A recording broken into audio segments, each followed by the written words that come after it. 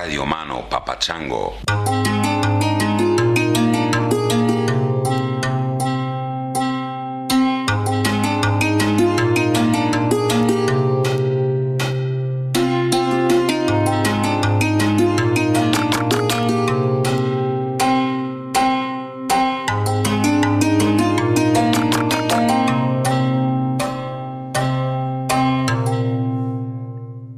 Greetings, Earthlings. Thank you for joining me in another edition, another episode of this little home-crafted, hand-hewn podcast coming out of, if I had a garage, I would do it in my garage. I don't even have a fucking garage, so I'm doing it in my one-room cabin in Topanga. Cassie's very kind. When she sees me gearing up to do a podcast, she wanders out into the woods somewhere so that I don't feel self-conscious. It's weird. I feel self-conscious if someone's sitting in the room while I do this, even though I know that there are tens of thousands of you out there listening to it. That doesn't make me nervous because I can't see you or sense you physically. I can't hear you breathing over there or whatever. So it's very easy to ignore. But if there's somebody sitting in the room with me, it makes me kind of self-conscious. Isn't that weird? I mean, it's like being like one of those cam women who, like, I'm fine masturbating for thousands of people online, but I couldn't do it if there were a dude in the room with me. Weird. Anyway, this episode is with a guy named Steve Mullins. He's a musician, flamenco guitarist. He teaches music. And he's an ethnomusicologist. So we get into some really interesting stuff here. I feel so privileged to be able to pick people's brains. This is like the best job ever, and I have to thank all of you for making it possible. And that, especially those of you who support the podcast financially, those of you who can and do, I really appreciate that. It makes it possible for me to go out on these road trips, like the one Casilda and I were on when I recorded this in Boulder, near Boulder, a place called Hygiene, Colorado, actually. And it gives me the time so I don't have to go get a job or do other things. So I'm free to just take off and go talk to interesting people. And it's such a great job. It's sort of the perfect gig for me. I just love hanging out with people and picking their brains. And this guy really knows a lot about music. Ethnomusicology, for those of you who aren't familiar with the term, ethno having to do with culture and music, obvious. So it's about how music is created and perceived in different cultures. And, music is one of those things like sexuality, like altered states of consciousness, like food. It's one of those fascinating areas that bridge the personal, the cultural, and the species. So looking at food, for example, we began Sex at Dawn with a discussion of food because I thought it was really important to convince the reader, before doing anything else, to convince the reader that what feels natural to you, what feels to you like something that you experience so deeply, so immediately, that you assume that it is essential to the species, that is an illusion in many cases.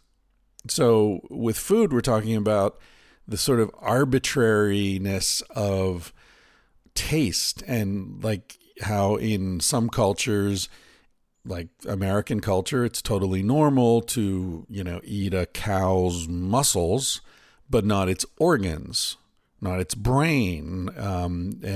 But with, you don't eat cow skin, but with pigs you do. It's called crackling, or, I forget the other name for it.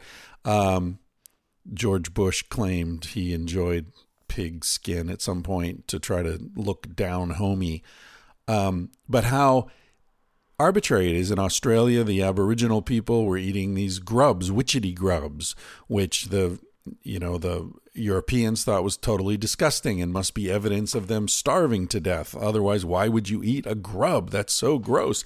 And then you talk to the Aboriginal people and they're like, dude, it tastes like mozzarella. It's delicious. And they're all over the place. And they're high in protein and, the beneficial fats. And it turns out there's absolutely no justification. There's no real reason for assuming that one food is more natural than any other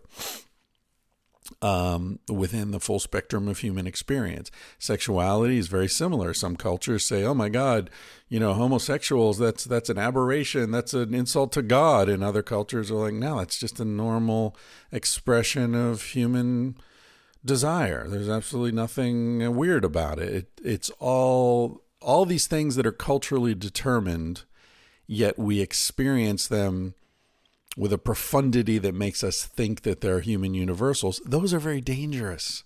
And I think it's very important to hone the skill of thinking through that, of recognizing these assumptions for what they are, and then thinking through it. And that doesn't mean you have to change your behavior. And this is a point I make over and over again when I'm giving public presentations about monogamy and sex at dawn and all that.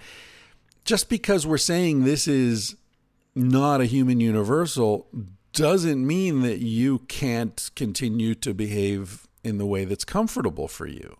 So personally, I would find it very difficult to eat a witchetty grub, to put a twitching little fucking fat worm in my mouth and crunch it live and feel its guts and it's oozing onto my tongue. I don't care if it tastes like mozzarella. I would have to be starving before I would be able to do that.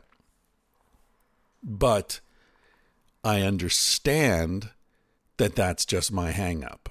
I understand that there's no real reason that makes any sense for why I react that way, other than the fact that I was raised in a culture where those images and reactions were infiltrated into my mind by the culture. So, yeah, you're straddling it because on one hand you are who you are, but at least on the other hand you understand that a large part of who you are is just because of the happenstance of when and where you were born. I like American football. I don't like American football. I hate American football. I hate the fact that these grown men are running each other and slamming their heads into each other and going to die early from brain damage. And it's all this macho posturing and all this just silly war image where, penetrating their end zone and then taking enemy territory. And, it's a long bomb. And George Carlin did a great piece about the semantics of football versus baseball, and how baseball's all peaceful and you just want to go home, and you listen to it, Google it, George Carlin, baseball versus football. It's fantastic. It's hilarious and very insightful. Anyway, I despise it, and yet if it's on a TV and I'm sitting in a bar, my eyes will go to it and I will be drawn into the movement of the game because I grew up watching it. And I kind of get it. I played, I didn't play well or on any big teams or anything, but I played, pick up football when I was a kid. It's in me somewhere. And so it resonates in a way that cricket never will. What the hell am I talking about? Oh, ethnomusicology. So we get into these questions of how different cultures experience music. And it's one of those things that I would have thought we all get it. We all sort of experience music the same, but Steve is very clear and articulate in showing how no, music is very much an expression of a culture. I remember a long time ago, I was in Venezuela with Stanley Krippner. We were at a psychology conference in Caracas, and I met some women there who took me out to a club, and they were showing me around town, and they were so hot. Jeez. Oh my God. But they took me to this club, and everyone was dancing, sort of Latin salsa dancing.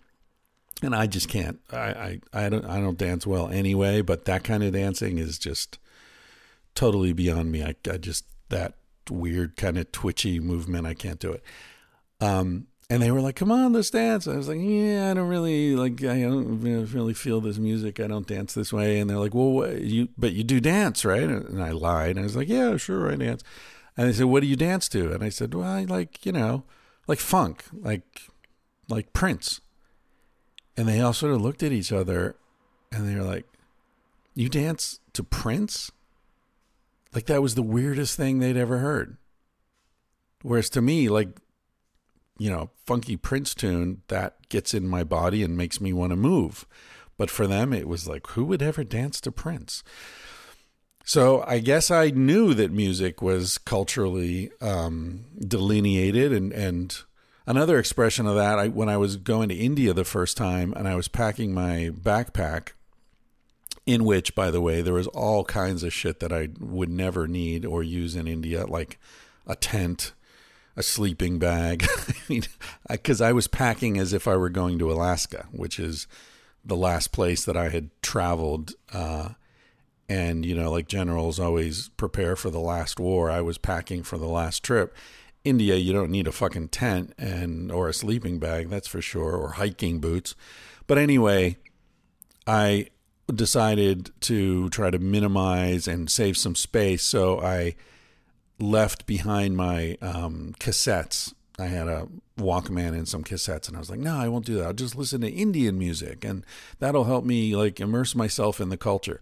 And then, of course, I got there and listened to some Indian music, and it was like static on the radio. I couldn't hear it. I couldn't feel it. I still can't. I think it's like eating witchetty grub. You grow up with it or you don't, And I understand that it's complex, and there's some sitar music, some Ravi Shankar, something that I can get into, some of the, fusion kind of stuff. There's a band, Jai Uttal and the Pagan Love Orchestra, which I get into sometimes. But in general, that genre of music is incomprehensible to me. And, so anyway, that's what we talk about in this conversation. Steve plays. As I said, he's a flamenco guitarist, excellent guitarist. So there's some performance and a lot of talk about what is music. Do other animals experience music? How does it differ? How is it an expression of culture? So on and so forth. So I think you're going to really enjoy this conversation as I did. Before we get into that, a couple of things. I just want to thank people who have signed up for Patreon in the last week or so. Chris Belsky, thank you, sir. Matt Owen, Matt with one T, so I'm guessing it's not the Matt Owen I know, but in any case, thank you, Matt Owen.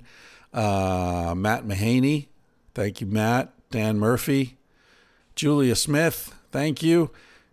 Christian Diamond, Bob Thomason, Sam Lawrence, and I think I read some of these last time.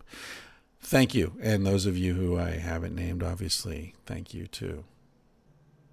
While I'm thanking Patreon supporters, I want to thank some people who aren't recent. They've been contributing for quite a while, and I really appreciate the steady support. Albert Sheen, James Connolly, Daniel Dust, Mela Sarkar, Dave, who didn't give his last name, William Liu, Gerard Gerard Riesink, Scott Move, Jari Marcy, M. Lucy Pavalok, Jeff Dickinson, Paul Doherty, Helene Halvorson, Gavin Peacock, John McInnes, Andy Warren, Mark Bishop, Anna Kolber, Doug, who I insisted stop because he's a friend of mine, and I saw his name there. I'm like, Doug, what are you doing? Stop that. Buy me a beer. Let me buy you a beer. J.D. Wallace, David Spadafora, Great Ghouls, Tierney Germer, Jonathan, another friend who I insisted stop doing that, David Ralston, Zachary Vargas, Laura Houlihan, Brad Hagoski, Ian O'Neill, and Craig Brown. Those are just a few of people who've been supporting the podcast for quite a while on Patreon, and I don't want to just pay attention to the new ones. I want you guys to know how much I appreciate it as well. All right. without much further ado, I want to get into this conversation. I just posted a conversation I had with Duncan Trussell recently. There was no bullshit on that one. No ads. No, please give me your money. No, buy T-shirts. No, nothing. It was just totally bullshit-free episode, which I thought was appropriate given the nature of our conversation. I'll tell you, Duncan's a special guy, and I feel like we have a special connection when I sit down with him. His dad died a week ago. My dad's not doing real well. So we talked a lot about those sorts of issues, but it's just so cool to hang out with him because it's so easy. You know, it's so easy to forget that we're even recording a podcast. That you push the button, you start talking, and there's no awkwardness. I don't even think there was like so how you doing? Or what's happening with you lately? There like no framing. It's just straight into it. And it just flows like the fucking Colorado River going through the Grand Canyon. There's no stagnation. It's just straight up. Speaking of enjoyable podcasts, if you're looking for other stuff to listen to, I just listened to the Chuck Palahniuk conversation with Joe Rogan that he just had recently. Very interesting. Very interesting. If you're interested in writing or sort of transgressive thought, it was a fantastic conversation. I love these conversations where Joe's intelligence has a chance to really come out and flex. You know, he speaks so many intellectual languages, Joe does, but I really enjoy it when I see him talking to someone who's very smart and sort of brings that out of Joe. And I think that very much happened in that conversation. Chuck talks about a writing workshop that he was in for years with Cheryl Strayed, who wrote Wild. As it turns out, I had the leader of that workshop on this podcast a while back. Episode 188. His name's Tom Spanbauer. So it's interesting to listen to Chuck Palahniuk talking about his experience and then remember my conversation with Tom. Fascinating stuff. And of course, Kyle Tierman's podcast never fails to satisfy. He's at Burning Man now, along with Simon Rex and lots of other friends of mine. I went last year, as some of you know. I don't know if I'll ever go again, but I'm kind of bumming this year because so many people I know are there. So hope everybody's having a good time on the playa. All right, we got new shirts in from Thailand, so we're totally stocked up on Civilized to Death shirts. If you want to get one of those, let Julie know. Order them, and she's got a garage full of those things. We also have a bunch of those tangentially reading books, fantastic books. If you're in the United States, order it from my mom through the website, and you get the full color version. If you're out there in the world somewhere, please order through your nearest Amazon outlet, and they'll ship it to you, and it'll cost you a lot less. All right. Thanks for listening to the podcast, everybody. This, again, is Steve Mullins. He has a CD I've got in my hands here called Mosaics and Murmurations. You know what murmurations are? It's those wild, flowing, dancing clouds of sparrows that you see sometimes in the Midwest. I don't know if that's... I've seen it in Spain, and I've seen it in the U.S., so I guess it's a worldwide phenomenon. But it's a beautiful, strange, mysterious thing to see those three-dimensional clouds of birds all moving and flowing and dancing together. You can learn more about Steve or get in touch with him through his website, which is stevemullinsmusic.com. His last name is spelled Mullins. stevemullinsmusic.com. All right. Hear a couple of voices of our friends, and then we'll go right into the podcast with Steve. Thanks, everybody.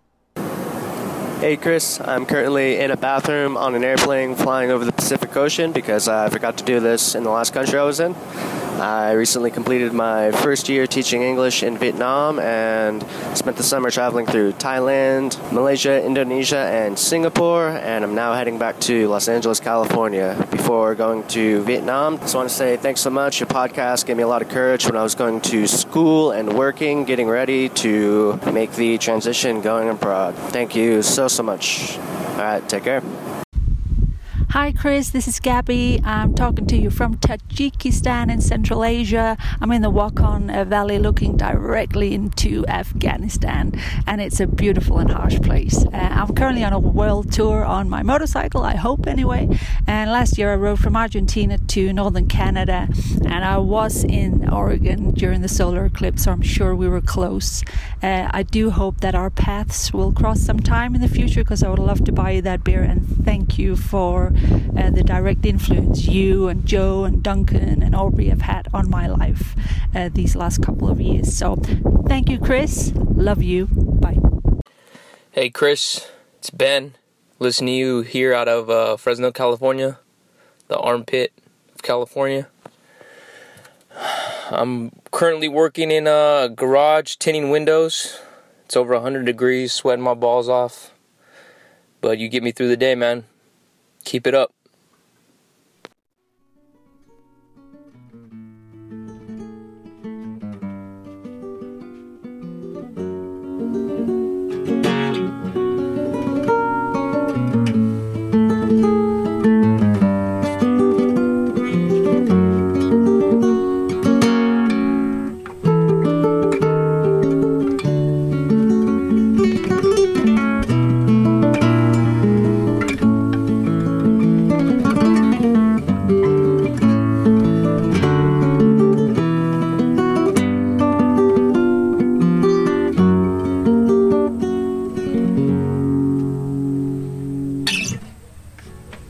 That sounded nice.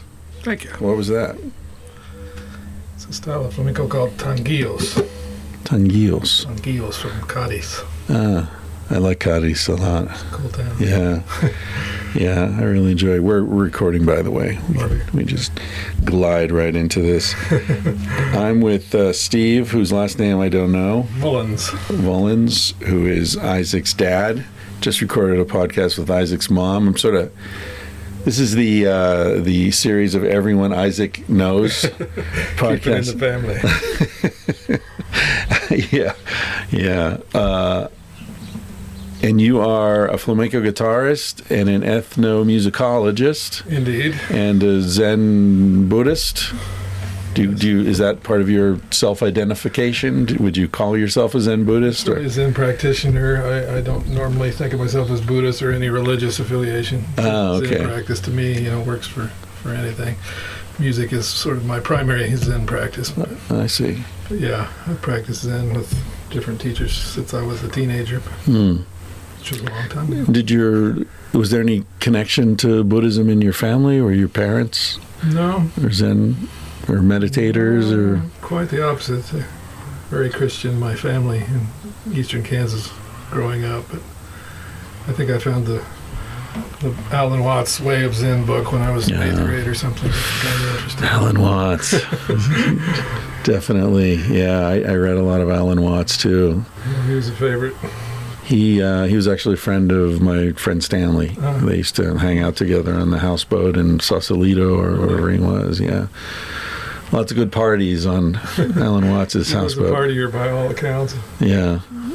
I guess he died of alcoholism. I think so. Yeah. It's such a strange way for someone that smart to die. Yeah. It is. I don't know. I feel some conflict there. I don't want to be judgmental. Yeah.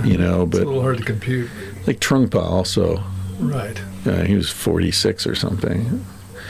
I don't know a lot about that, the Tibetan lineages, but I think the Trump tradition was kind of all about that extremity. There's different styles within Tibetan Buddhism, and his was all about partied up. Yeah, that's my lineage. If I had to pick You one. fitted that, yeah. You've received transmission in that lineage. Yeah. Well, I remember one time I was in my 20s and late 20s, and I had just come back. It was my first trip to Asia, and I was there for about 2 years.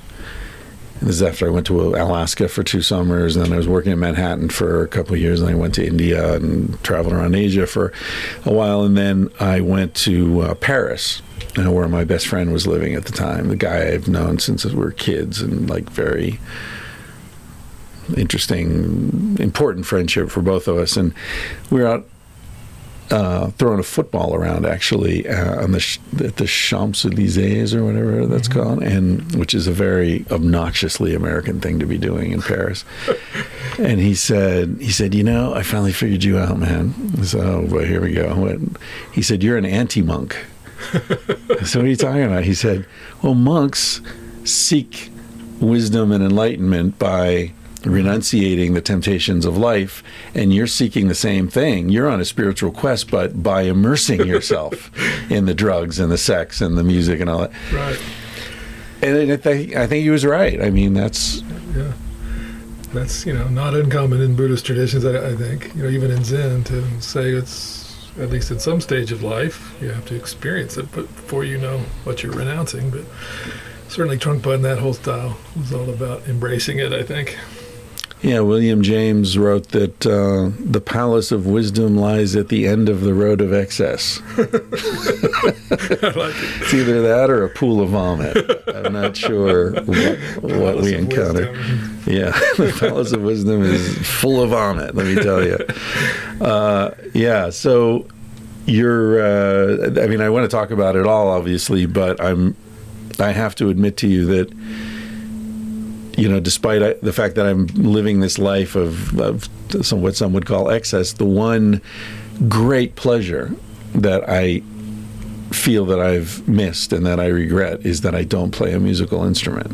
It's really the one thing I wish I could have done, or I did do that I didn't do, and it's partly because of a lack of discipline, which is the same thing that leads me to, into the life of excess and the pool of vomit. But well, it sounds like you should still do it. Then. Well, I know. It's never too late. I have lots of students that are older than you.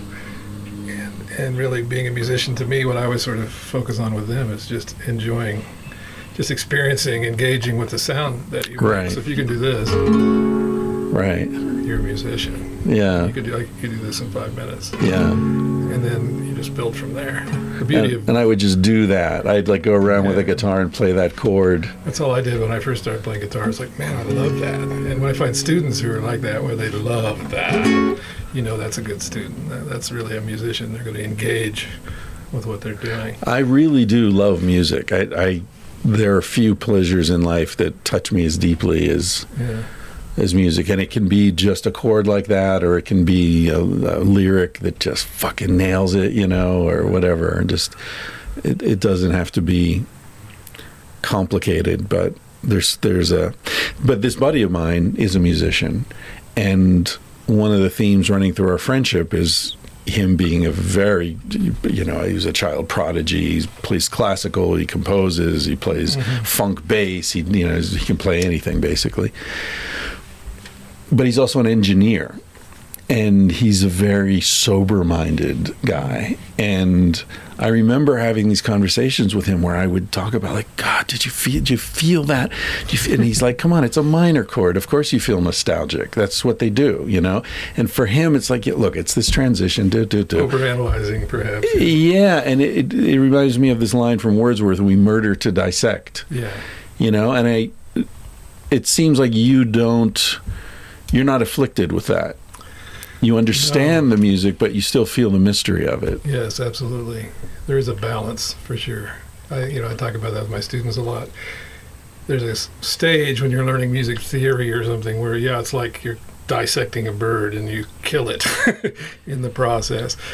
But, it doesn't have to be that way. And ultimately, if you can digest what you're learning and still keep that sort of hard engagement with it, that's the balance.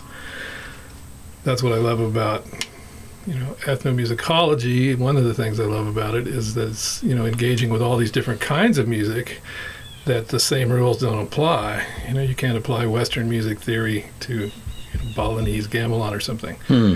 Very different ways of thinking, very different way of sounding. And so you get this opportunity to just keep learning. That's the beauty of music. It's this lifelong learning thing. And ethnomusicology, the idea of learning to listen in so many different ways. There's no one correct musical way of listening. There's lots of ways to listen. To me, that's how it really gets into Zen practice too, because for me, the Zen is that. Listen. It's really all you need to know. Just be quiet enough to hear. Can you pay attention fully? And, that's why music can be a Zen practice for me. The original school of Zen I was involved in is called Kwanum school, which is Korean, but it means perceived sound. That's what Kwanum means. And so they really focus a lot on that idea of just listening without conceptualizing, without making, without adding anything. Just direct experience of sound. And do they hit a gong or something, or is it the sound of your breath, or what are you focusing on?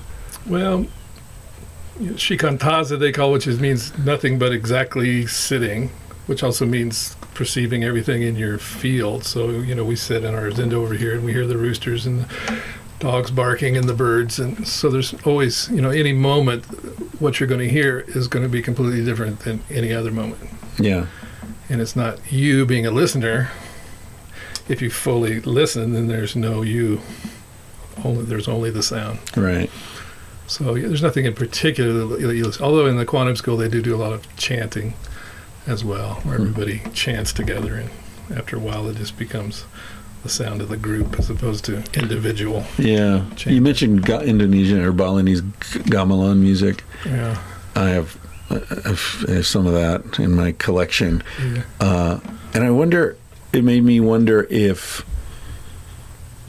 there are cultures in which music is always a group community event. Because I can't imagine a single gamelan player. No, it takes a village. A soloist.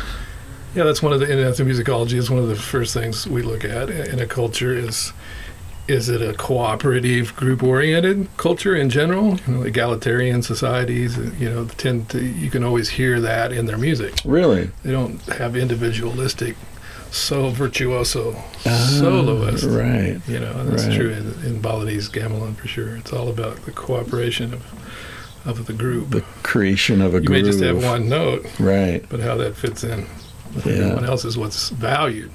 So the value system of that, that's a very egalitarian example. So obviously their music reflects their social attitudes in other ways. And then you have an orchestra with soloists and very regimented, a conductor controlling the whole thing, and that's more of a militaristic, post-industrial. Yeah, I can say that. Interesting. American music, of course, we're a very individualistic society, so the emphasis is on the soloist or the individual. What do you think from an ethnomusicological point of view? That's it, yeah. Is that it? What do you think it is about America that has produced such great music? That American culture seems to be particularly fertile. Yeah. Even the great British musicians come over here to learn and to, thrive. Is it just the cultural mix, the slavery, the African, all that? I was going to say that. Yeah, that's certainly one thing. The hybridity, all the different ways to be hybrid, the mixing and meetings of cultures. Certainly, I think the resilience of African American culture, and the ability to improvise, to just take it as it comes, that you had to have if you were a slave. Right. I think that led somewhat to jazz and improvisation and just resilience and improvisatory, values. And a marginalization that leaves you in a position where the rules don't even apply to you. Yeah. It's not even like you're breaking the rules. You're just so marginalized, nobody gives a shit. Good point. Yeah. And of course the suffering of that experience, leading to the blues and such. We find, many cultures where I think Spanish flamenco I play comes to some degree out of it's a blues-like situation of, being marginalized and suffering and needing something cathartic to deal with that. That my first love in terms of classical music was Bach. I love Bach too. Yeah, I've recently learned a Bach guitar as well as a lute suite, and it was one of the hardest things to learn. Not because it was technically difficult, but because it just required so much memory of all these just subtle changes. It's so subtle, it just keeps changing. So yeah, I love Bach in that way. I find it very. I don't know what the word is, like spiritual, I guess. And I know he was writing in churches most of the time, employed by churches. Yeah. Of course, I don't have the Christian framework. It doesn't sound like Jesus to me. No. But it does sound like some sort of quantum fractal, you know what I mean? Yeah. There's something just so deeply symmetrical and That's beautiful. True. That's a good way to put it. In some of his stuff. The structures, it's so structural, and so complex, but so balanced. And so deeply emotional. Yeah. I mean, to me, it feels very intimate. And we talked the other night, I think we mentioned the Beethoven late quartets. Yeah, I love those. Holy cow. I'll never get tired. If I get tired of listening to that, kill me. I'm done. I got no juice left. Yeah, they're so beautiful. Very dissonant, but yes, beautiful.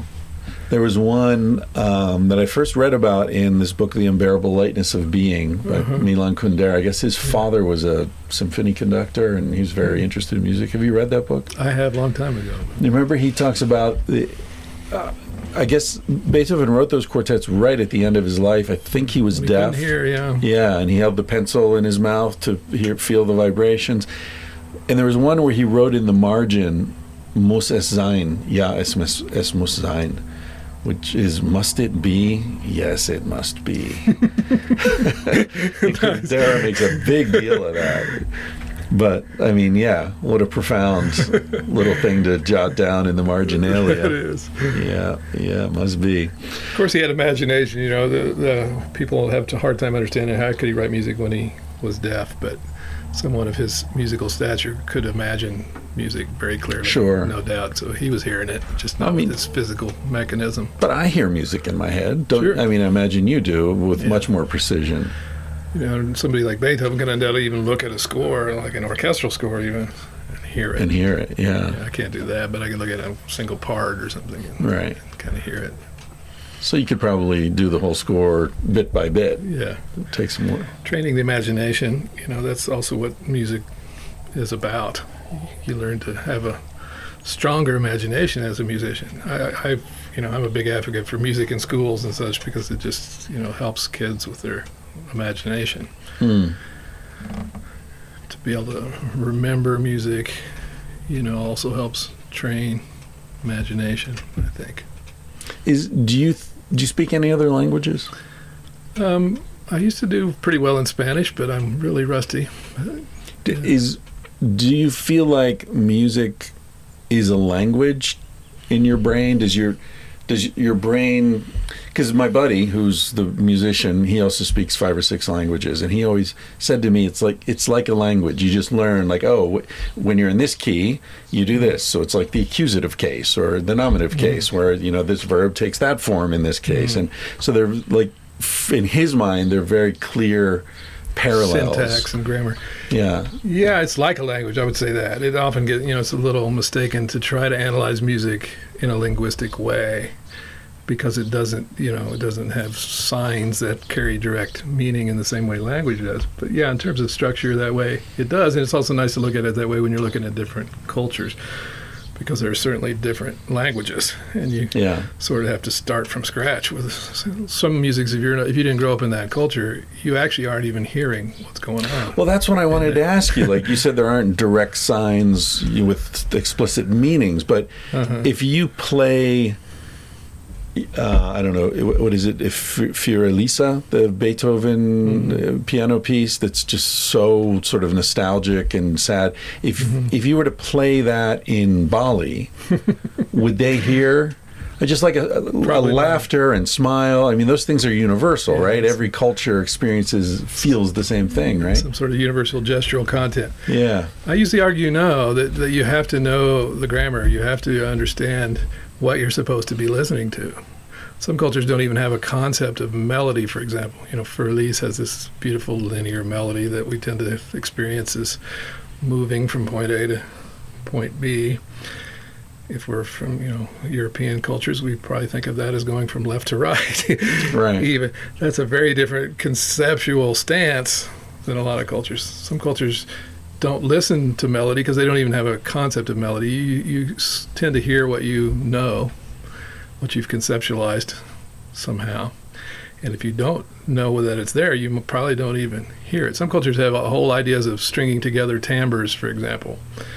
What's a timbre? Timbre is like, the difference between a flute and a banjo. The good example of timbre. If they play the same note, you can tell the difference, right? Just by the quality of sound? If I play that note on a flute, it's going to sound very different than here on the guitar. So the quality of sound, or it's sometimes called tone color, using visual sense to understand it. But that whole notion of stringing together timbres is completely foreign to Western music. We don't have a word for that. We have words like melody, which means stringing together a string of notes. Some cultures don't have that, but they have timbral constructions that way. So it's hard to put our ears in that other culture and think what it would be like to listen that way. So do you think, are there universal things that can be said about the way cultures experience music? For example, could we say all cultures transmit emotion through music and experience music emotionally? No. Really? Can't say that. Can't say that. A lot of cultures that don't think of music as emotional at all. Really? It's only maybe practical. It's maybe an animistic culture where you use the music to heal you if you're sick, or to make it rain, or to help the crops grow or something. That's not considered emotional in any way. The notion that music is emotional expression is a very 19th century romantic European thing. Really? Yeah. No shit. I would think like singing comes from the heart. In many cultures, that's true, and we certainly experience it that way. Yeah. Right. You could listen to music that's not thought of that way at all, and you might experience it that way. Right. That doesn't mean that's how they're experiencing it. Right. Because they don't think of it that way. I talk a lot about animistic cultures where music is very iconic. It's always about sounding like your soundscape, like nature around you. Right. We talked about that the other night. Like jungle cultures have a lot of complex polyrhythmic. Yeah. Or the throat singing in tuba is very much from listening to the world around them there, which is very, the sound of the water on the rocks creates these overtones. And then they try to emulate that sound in order to interact with the water going over the rocks, because they're animistic and they believe that's spiritual. Music is for spiritual connection to the world around you. That's very different than emotional expression. My baby left me. Yeah. Not at all the same. That's interesting. I haven't thought about this a lot in the past, but I think I've had an assumption that singing comes out of grieving. Feeling or, like crying, wailing. There are many cultures where that's true, where they actually sing in ways that try to sound like crying. Cante cajillo in flamenco is meant to actually sound like crying. Or in Sardinia, where they weep over the dead person and they sing in this very wailing way. It's meant to be iconic of actual weeping. But that's, like I say, not true of all cultures. There are many cultures who have no connection of that notion of it's about individual emotion. Yeah. It's about a group, effort to affect the world or something. Right. Interesting. So it could be about storytelling, narrative. Yeah. Like gamelan, is largely about that, connecting with mythic past, and that's not about because again that's this group music that's all it's very egalitarian. It's not so individualist. Who cares about your grieving or your individual emotion? There's more important things to be doing with our music as a group. Yeah. Getting back to that question of why America is such a fertile place for musical innovation, I had a conversation with a Spanish guy years ago, a doctor I was teaching English to, and we were talking about American culture, and he said, Chris, the thing about your culture is that you have no sense of the ridiculous. He said, you have, I don't know if George Bush Jr. was president at the time, or some ridiculous thing was happening. And he's like, for example, that guy, could never. We have some examples of that going on now. We do, yeah. He had no idea what was coming. But he also, I remember his other example was Jimi Hendrix. Uh-huh. He said Jimi Hendrix could never be Spanish. There will never be a Spanish Jimi Hendrix. It's just inconceivable that some guy is going to say, well, fuck it, I'm left-handed, I'm going to string it differently, and I'm going to chew gum in the recording studio, and I'm going to just do whatever the fuck I feel, man, and become a virtuoso. That's not going to happen in a culture where ridiculousness is recognized and ridiculed. There's a beauty in the American idea of individual freedom, for sure, and that certainly does have bearing on how American music has developed. And did you go straight into flamenco, or were you a electric guitar shredder at some point? Or I was more of a bluegrass guy. I got when I was young, I played country bluegrass stuff, and then I kind of got into jazz type stuff, and then I eventually gravitated to flamenco. Why? What do you think attracted you to the flamenco? Because it's hard, right? I mean, as a guitarist, the technical challenge. I mean, I love that. Like I said, the aspect of music being a lifelong learning thing. And, what the beauty of music is you can't do something, and then you can. And there's something else you can't do until you can. Yeah. So flamenco is very challenging that way. But it's also just emotionally so expressive. I am attracted to music that's emotionally expressive. Flamenco just covers so many bases. Different genres of flamenco have very, very specific and different emotional content. Is it primarily, I don't know flamenco well, but my sense of it is that it's primarily kind of a blues, sadness, loss, wailing, despair, love. Well, the cante part, the singing, tends to be more that way. When you get into the dance accompaniment, there's all kinds of different energies. Alegria is a very happy dance. And there's some very triumphant dancing, too. Triumphant. Very proud. And some of it's very intense and grieving. And that's the other thing that's kept me interested in flamenco, is that it's such an interactive experience to a flamenco performance. Most people in American audiences, anyway, probably don't understand all that's going on. There's so much cueing and sort of special information that you have to be aware of in order to proceed through the performance. Given flamenco piece has lots of different sections, which everybody kind of knows. Sort of like playing a card game. We say, if you know how to play a certain game, rummy or whatever, you can do a certain flamenco dance. Everybody knows the rules, but then how it proceeds through the course of the game is different every time, and it's cued by certain motions the dancer might make that tells the singer now it's time to sing, and or it tells the guitarist now it's your turn to lead. So there's an incredible amount of subtle interaction that goes on in a flamenco performance that really makes it fun for me.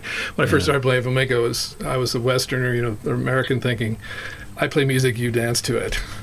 But that's wrong. Yeah. In flamenco, it's you dance, I play music to it. That comes from your body. Right. Sort of. Oh, okay. So the energy of the dancer is being channeled through you. Yeah. When you're at your best, it is a flamenco accompanist. It feels like that. You're just, making music for what they're doing. I've been to performances where I could see that happening. I could see that the dancer was like, no, I'm into this. I'm not going to stop where you guys think I'm going to stop. I'm going to keep going. Yeah. And then you see the guitarist like, okay, here we go. And they're definitely following the dancer and watching very closely to see what she's doing or he's doing. And absolutely. Yeah. And also in Spain, in the South anyway, the audience is participating. They know exactly where. So all this clapping and ole, and there's a lot of, it's like one of those black churches where everybody's singing and screaming and dancing. It's fucking great. I was in Granada before I knew a lot about flamenco, and I went to this performance that was all Spanish audience, and they were all going ole together. And it was like, how the hell do they know to do it at that time? But I've done lectures since where I say, how do you know when to say ole? Yeah. And that is understanding the structure and understanding how they're moving through this sequence of events and when they've come to the end of something, and then you say ole. 25 years in Spain, I don't know when to say ole. I'll tell you, dude, it's like shaking hands with a black guy. I just always end up on the wrong end of things. I don't know. I'm sorry. I'm trying to be cool. Yeah, exactly. I get like, my brother-in-law is black, and sometimes, and we love each other, but I still fuck up the handshakes. I just can't do it. I'm sorry. Yeah, so flamenco's kind of like, I mean, I said there's a similarity to blues, but I do feel like flamenco is very much like the black music of Spain. Because of the marginalization. It's marginalized and considered, that's those people down in the South. And such. Yeah, but it's also like one of the coolest things to come out of there, Yeah, just like blues, yeah. Originally it was marginalized and looked down upon, but now it's become kind of the mainstream identity marker of the culture. So did you come to ethnomusicology through the music or through the anthropology? Is it considered a part of anthropology or a part of musical theory? Where does it sit? It's anthropology meets musicology, and it's all kinds of different balances of that. That's one thing I like about the field, is that it allows for all sorts of, I'm really into cognitive science and psychology and other things to put in there.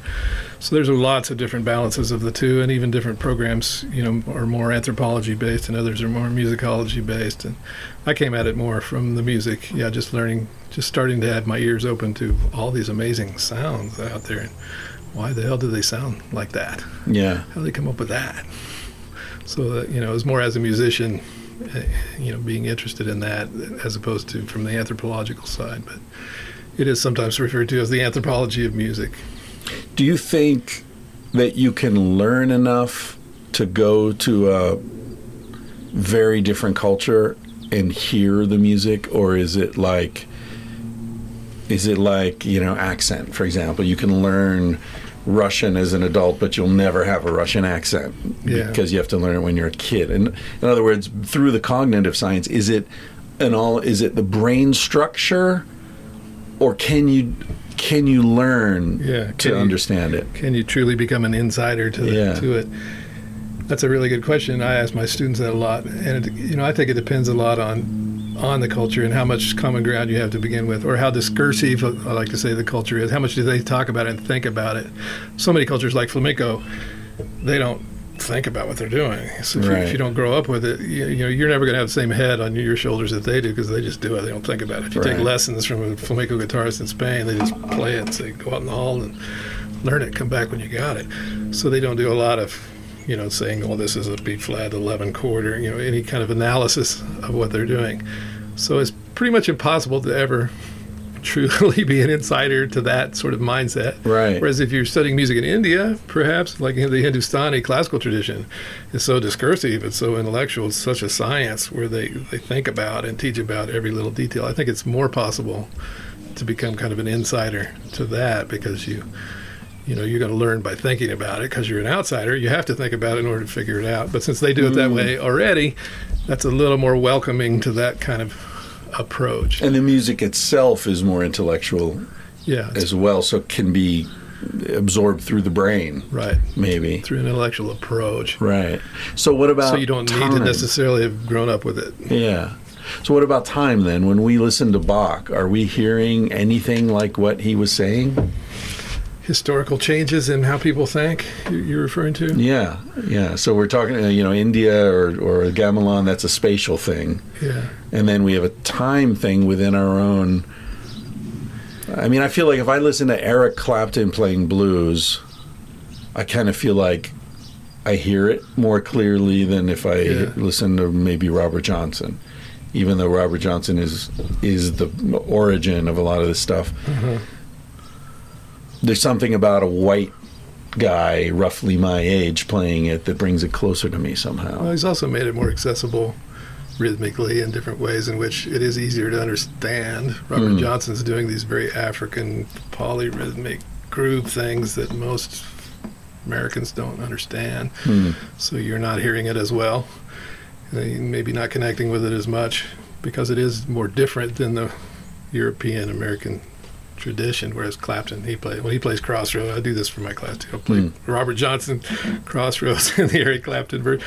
Which do you like better? They usually always like Clapton. It's you play it on the guitar, or you play the recordings? I play recordings. Oh, okay. Yeah, it's a lot more accessible. Yeah.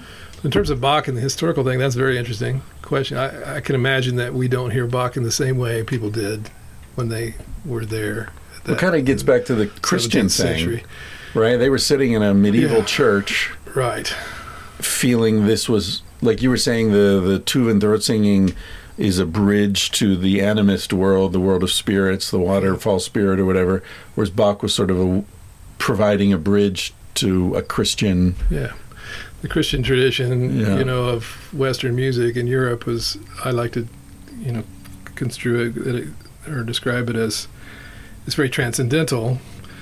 Everything is about purity and sort of, goal orientation, getting to heaven kind of thing. So tones, for instance, if you're a classical singer or even a classical guitarist, your job is to sort of be as disembodied as possible, to not sound like there's a body there. Interesting. To sound transcendental. Whereas, flamenco guitarists, we're slapping. It's all about the body. It's all about the body. And black music, right? It's sin. And that's why it was so frightening to people. That's right. Because it's all sex and absolutely. Blood and shit and drinking. And generation after generation. Yeah. So there's a lot of that in ethnomusicology too. What is the value systems underlying, why does it sound like that?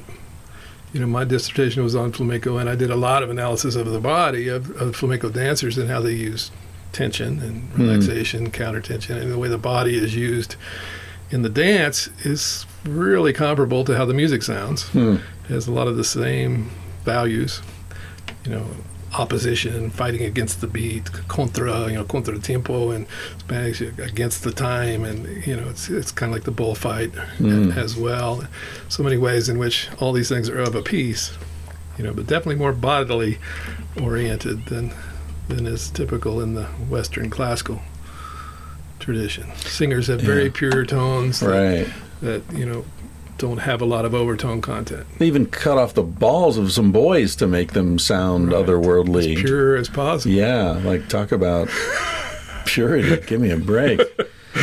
Yeah. That's back to timbre. What kind of timbre is valued in a culture and how much is it valued? That has it's an important question in any kind of music. And in that case, it's, pure timbre, flute-like timbre that doesn't have overtones.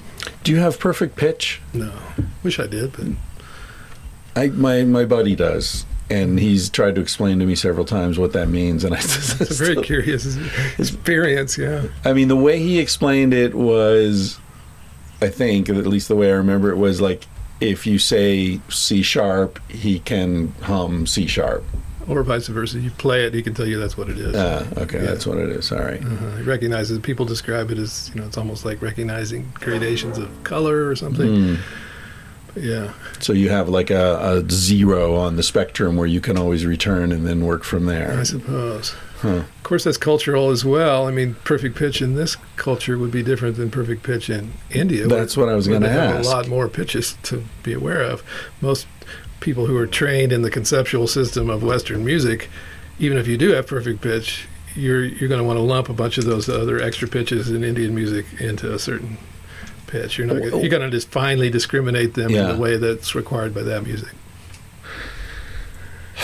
Yeah, okay. I guess I don't know what pitch is. Pitch is a concept. It's not anything it's not a sound. Real. Okay. It's purely conceptual. All right. Pitch is, what we call a pitch. Like if I play B, we call that B, and we think of that as a single thing. That's a gestalt. I'm really into gestalt theory and how we cognitively we lump things into singularities all the time to make our experience a little more manageable. Right. So a pitch is really actually many pitches. It's just that we hear one frequency a lot louder than we hear the others, and we focus on that, and we call it all one by one name, really? B. But it's really got the string is vibrating in multiple ways, so it's creating lots of different pitches that are called overtones. Okay. So that has a lot of different content of those overtones than say a flute would or something. That's where we get into timbre and all that. I see. That's what we mean when we say a flute is a purer sound. It's more pure because we it doesn't hear have mostly only the fundamental tone. We don't hear those other pitches as much. Like a banjo's kind of clanky sounding and it has all this kind of noise. A lot of resonance. Yeah, and those are overtones. Right. Those are the other pitches. But we've limited it conceptually into a single gestalt, a single thing, and then we have this concept of putting those together to create a melody or something. And that's all very conceptual. If I play a pitch and I play another pitch, there's nothing that actually connects them together except your mind. Except that, it's music exists only in the mind. In a sense, it's conceptual. We understand relationships through time. We map those and we tie those notes together, or we think of them as going up or down. These are all just ways we cross-map bodily things onto the sound of the music, and then by so doing, we have this experience of melody. But not all cultures even do that. So like I said, some cultures don't have a concept of melody or even a concept of pitch. That's not a single thing. That's lots of things. Yeah. So, do you believe in talent? Yeah, I've seen it in action many times. Certain people are just much quicker to learn. I guess you call that talent. So I sometimes think, persistence trumps talent. In terms of having taught hundreds of students over the years. Some come to me and they're amazingly quick learners, but then that usually means they don't value it as much as someone else who. So if you have talent and persistence, then you really grow. But yeah, and also I wonder the extent to which,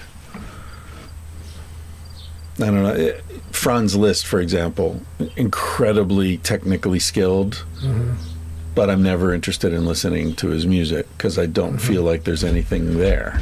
Yeah. Emotionally, we have a dog running around here.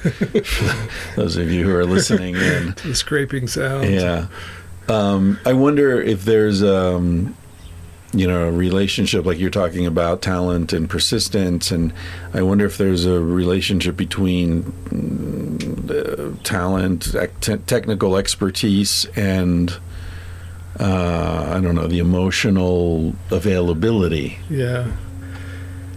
I sort of evaluate people I play with or my students or on the whole notion of how engaged they are is the word I like to use. I mean, I can't explain what that really means, but it's kind of a heart thing. There are people who are really, really amazingly technically skilled, but because they're so in their head about it, they don't ever really connect with what they're doing. It's just like intellectual activity. And then there's other people who are just completely about heart and they can't even begin to or don't want to even think about music. They just want to play it, and oftentimes that sort of limits them from learning also. So there's somewhere in between a kind of happy medium where you engage the intellect in order to learn, but without losing that emotional heart connection to what you're doing and loving making sounds.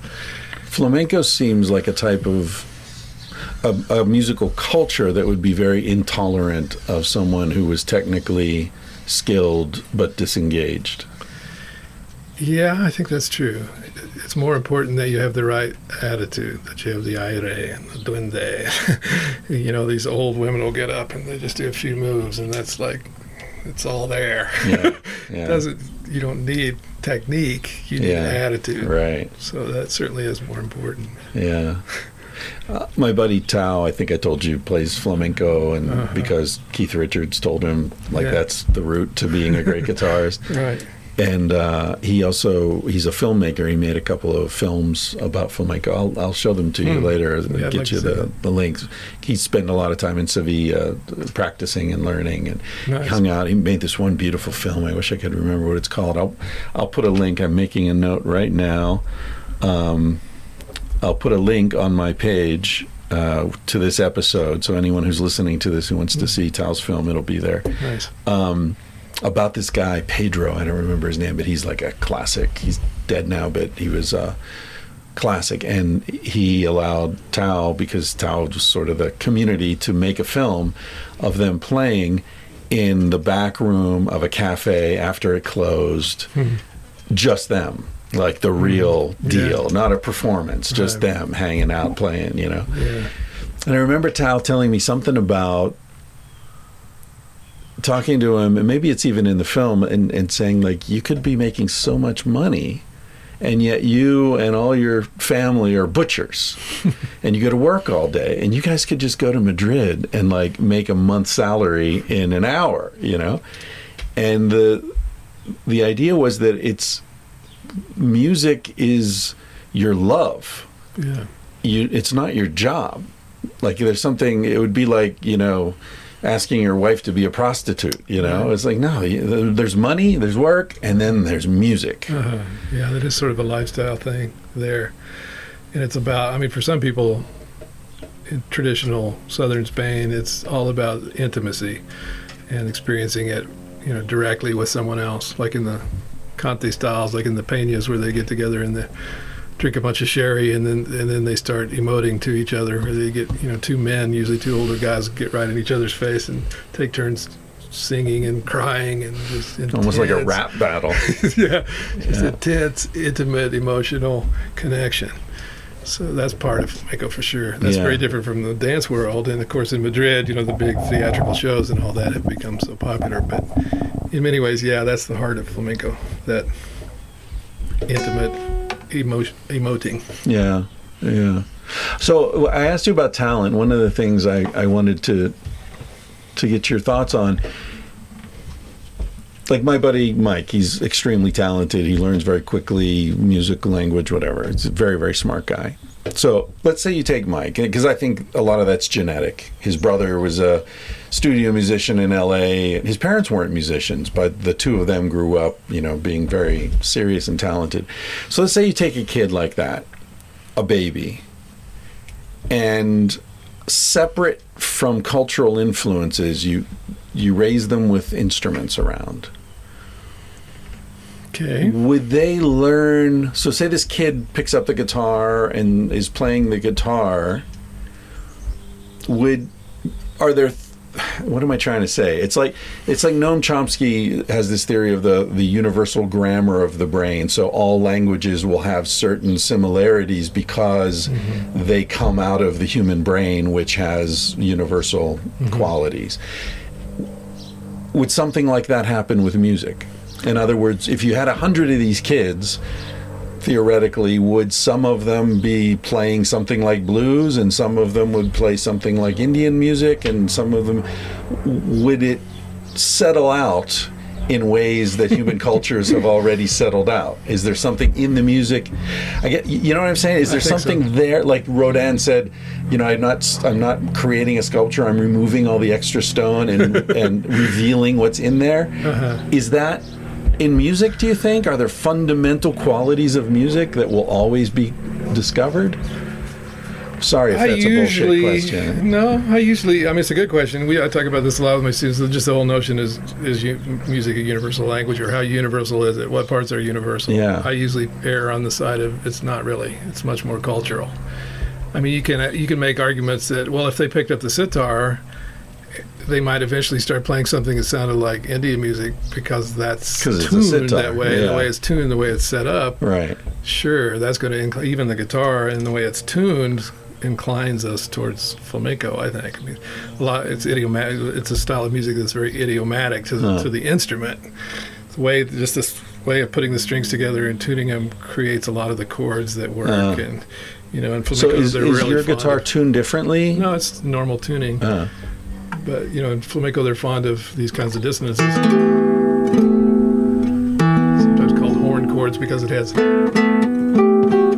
little horns in it. It's like a matador moving away from the horn. Oh, the horn of not bull. A trumpet. Horn as in a bull. Huh. Or, we get all these, having these, that's very much emblematic of flamenco, but it's also idiomatic to the guitar. It's because the guitar is tuned this way that those happen. So you might ultimately start playing something that sounds like flamenco if you were untutored around a guitar from the time you were little, maybe, or a sitar. But generally, I tend to think of musical vocabularies of different cultures as being so vastly different. We end up interpreting them from our own perspective because we don't know what we're even supposed to be hearing, like I said. Chances are you're not hearing a lot of what's there. So I don't think, a child would grow up and automatically start playing that without the cultural, learning. Would you play something that you enjoy? Okay.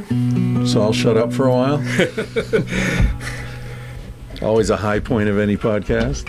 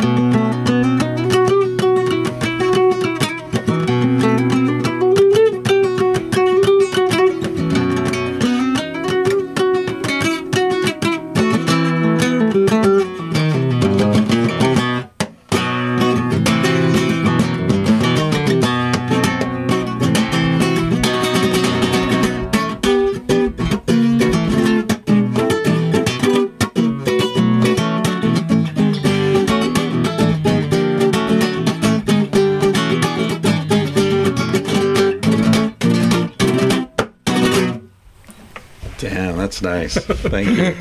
Thank you. So, dumb question, but what do you enjoy about that? It looked like it was fun to play. I don't know if that's what it is. Oh, the rhythm. Yeah, you asked me before why I chose flamenco.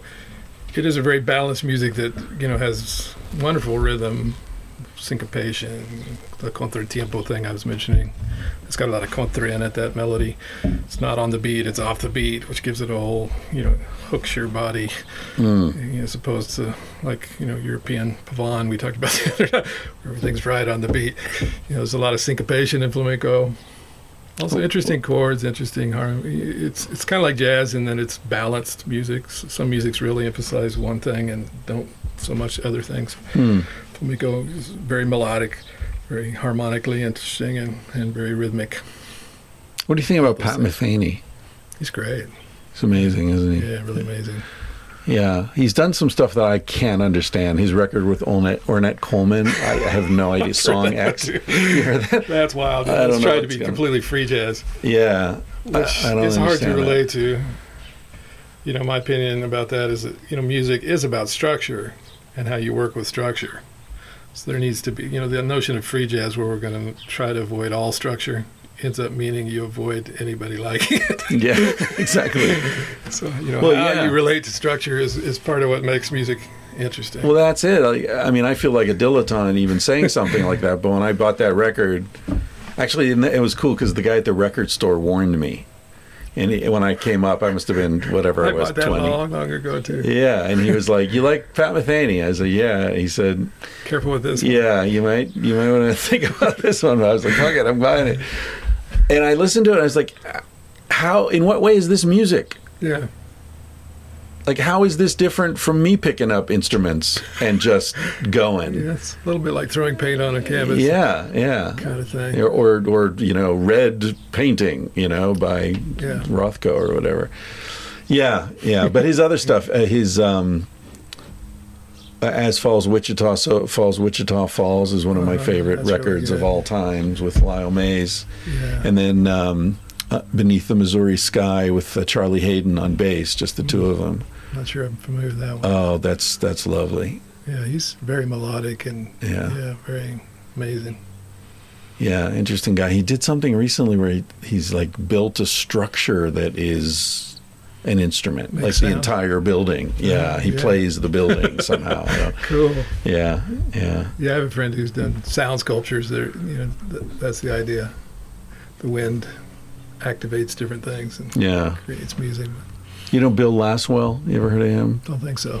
He was in a band called Material with Brian Eno, and I think David Byrne was involved for a while, the Talking Heads guy. Mm-hmm. And he played bass primarily, and then he really got into producing, and so the studio becomes the instrument that he plays. Yeah. And he's so fucking good.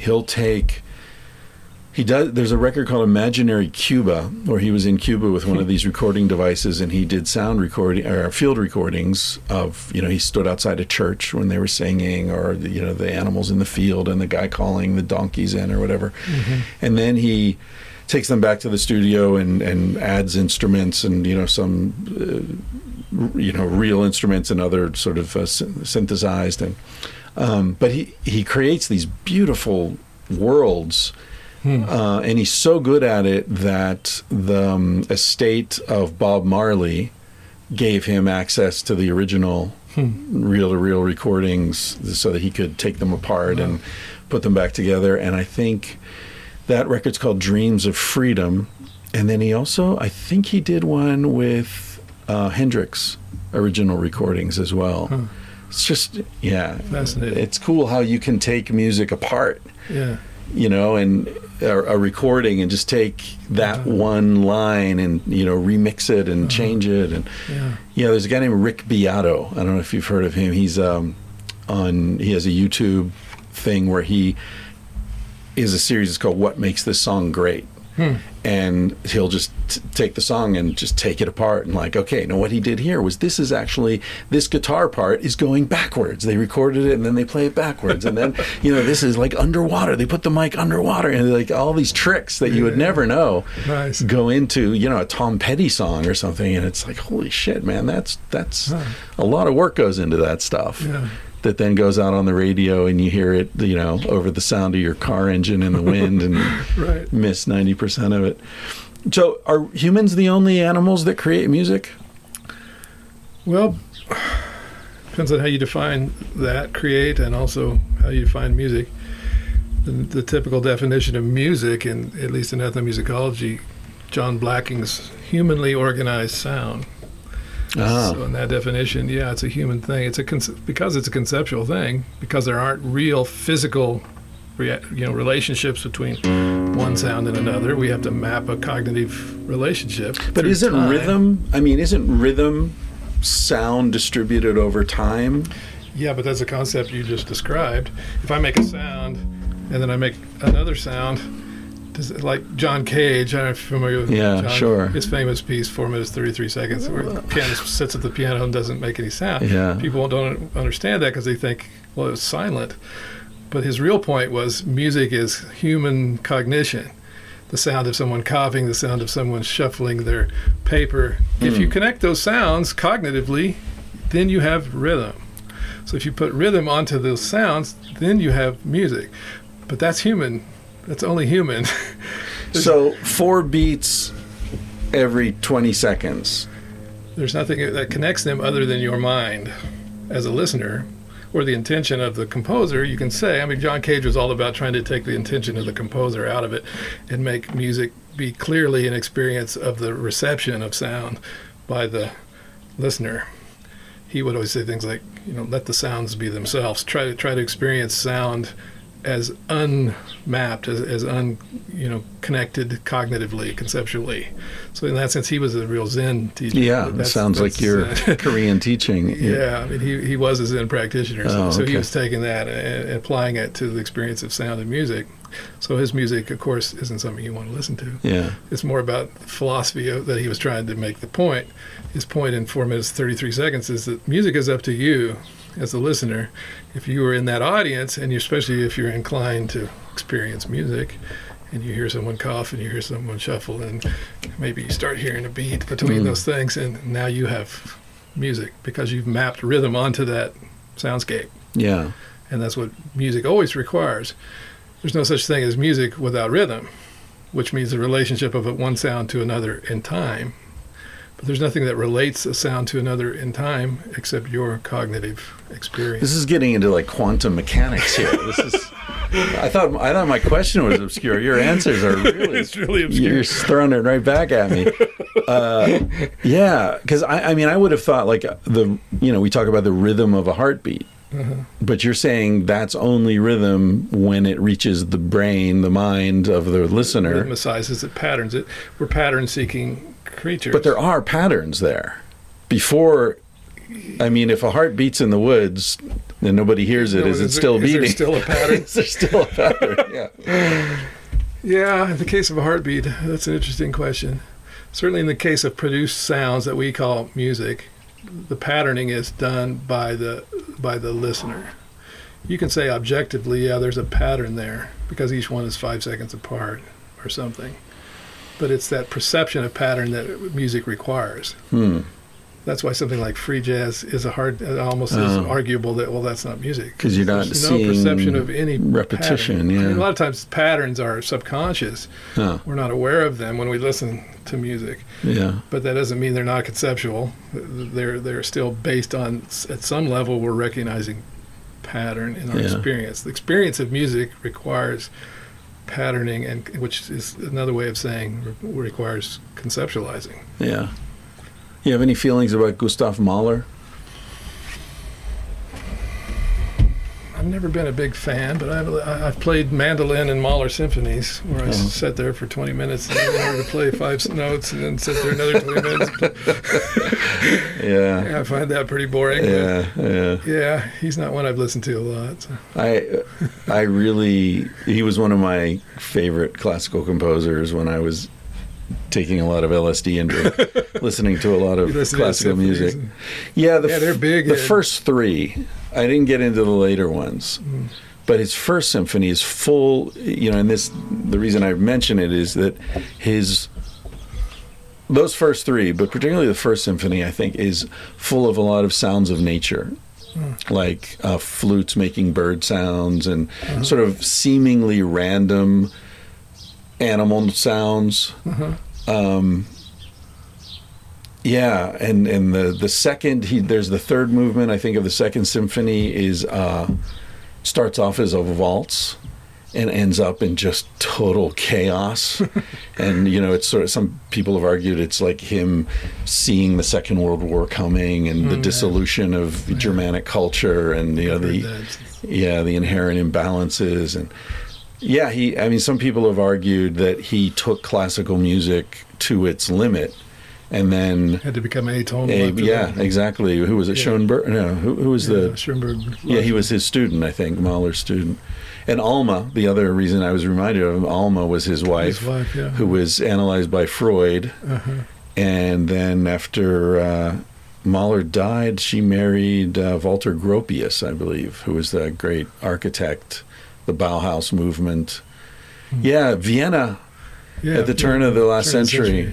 Jung and Freud and Mahler, and there's a lot of interesting shit going on there. Interesting, kind of now it's petrified, but it was very alive at that point. So Schoenberg was taking, kind of along the lines of what I was talking about. He was taking one of the things that had always patterned music in the Western tradition out, which was tonal movement. This notion that one chord needs to go to another one, where there's consonance and dissonance and stability and instability, which is at the basis of Western music largely. But again, that's all very conceptual. He took out that sort of patterning and made it atonal, where, using a tone rule where every note had equal dissonance. So liberation of dissonance, he called it. But he still used rhythm and other things to pattern the music. So there was a lot of subconscious feeling of pattern. So it could still be very emotional, I think. I kind of like some of what Schoenberg did. Well, I'll tell you what, man, if we lived near each other, I would hire you as my music teacher and come and torment the fuck out of you. I'm going to teach you this chord. From there on. It's funny when you said that. I for some reason, I remembered this guy I met in Guatemala years ago, a long time ago. He had been in Guatemala about 6 months. It's a British guy. He didn't speak any Spanish, except he said the word sí. And so you'd be talking to him in English, and he'd be, sí, sí, sí. Sí, sí, sí, sí, sí. But then you go to a restaurant, he couldn't even order a beer.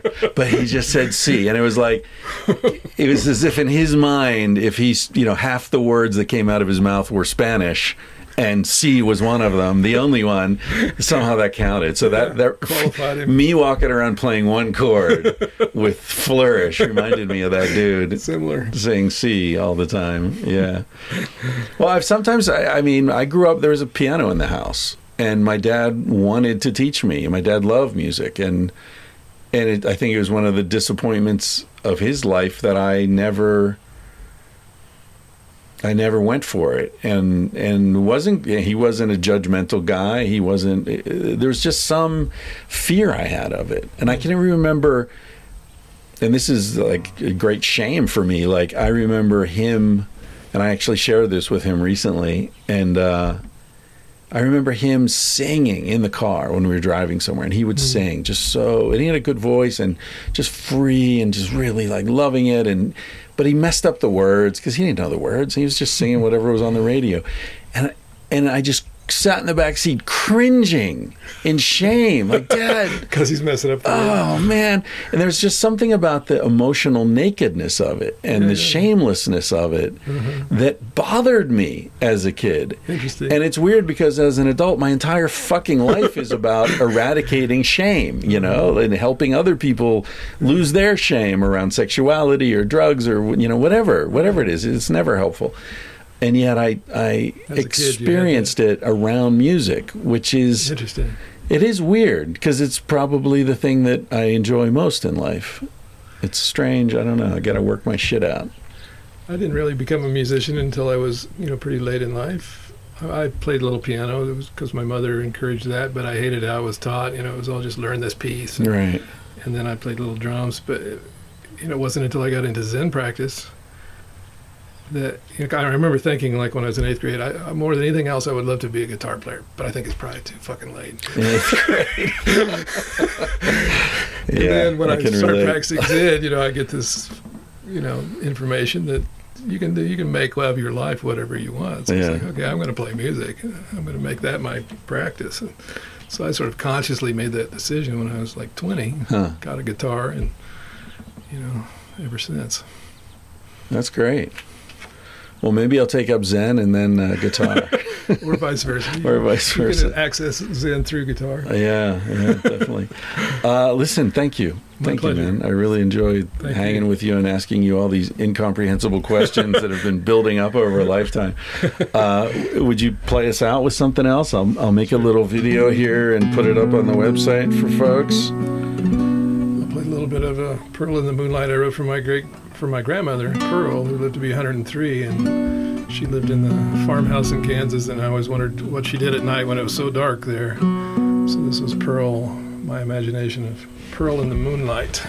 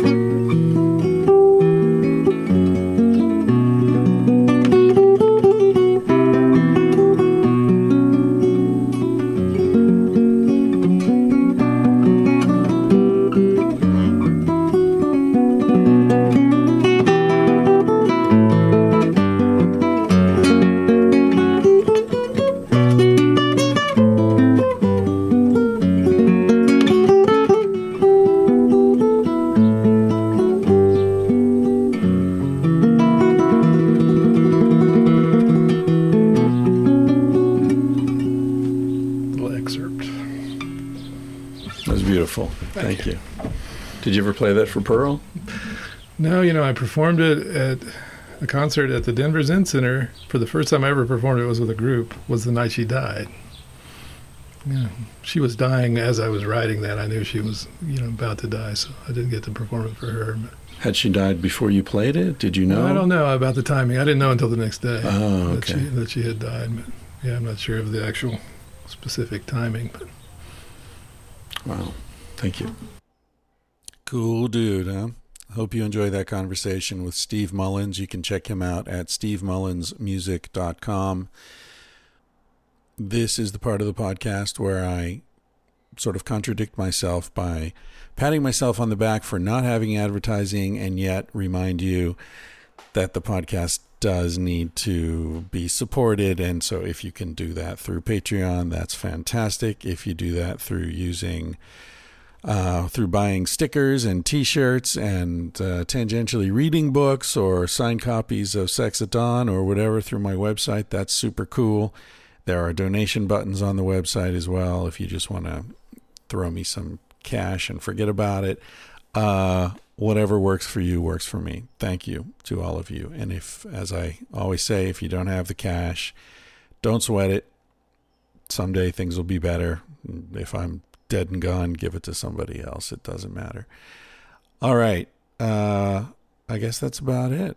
I've got new t-shirts coming in. They're Vanthropology shirts, Vanthropology 101. So if you're a Vanthropologist or aspire to be or just like the notion, you can order those at my website. If they're not up yet, come back in a couple days. They are arriving tomorrow, Monday, which is when this will go out.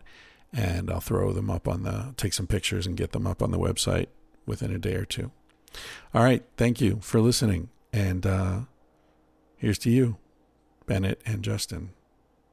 Carsey Blanton's going to sing you out as she always does. The song's called Smoke Alarm. He said, baby, what's a big deal? Feel what you want to feel. Say what you want to say. You're gonna die one day. For example, I could kiss you just because I want to. What's the difference if you turn away? I'm gonna die one day. Why do you waste your time thinking about your reputation? Trying to meet an expectation, wondering what they're gonna say.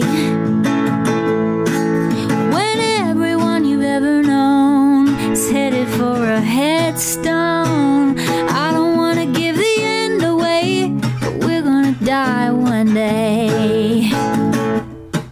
Your body is an animal, doesn't ask for much. A little music and a soft touch.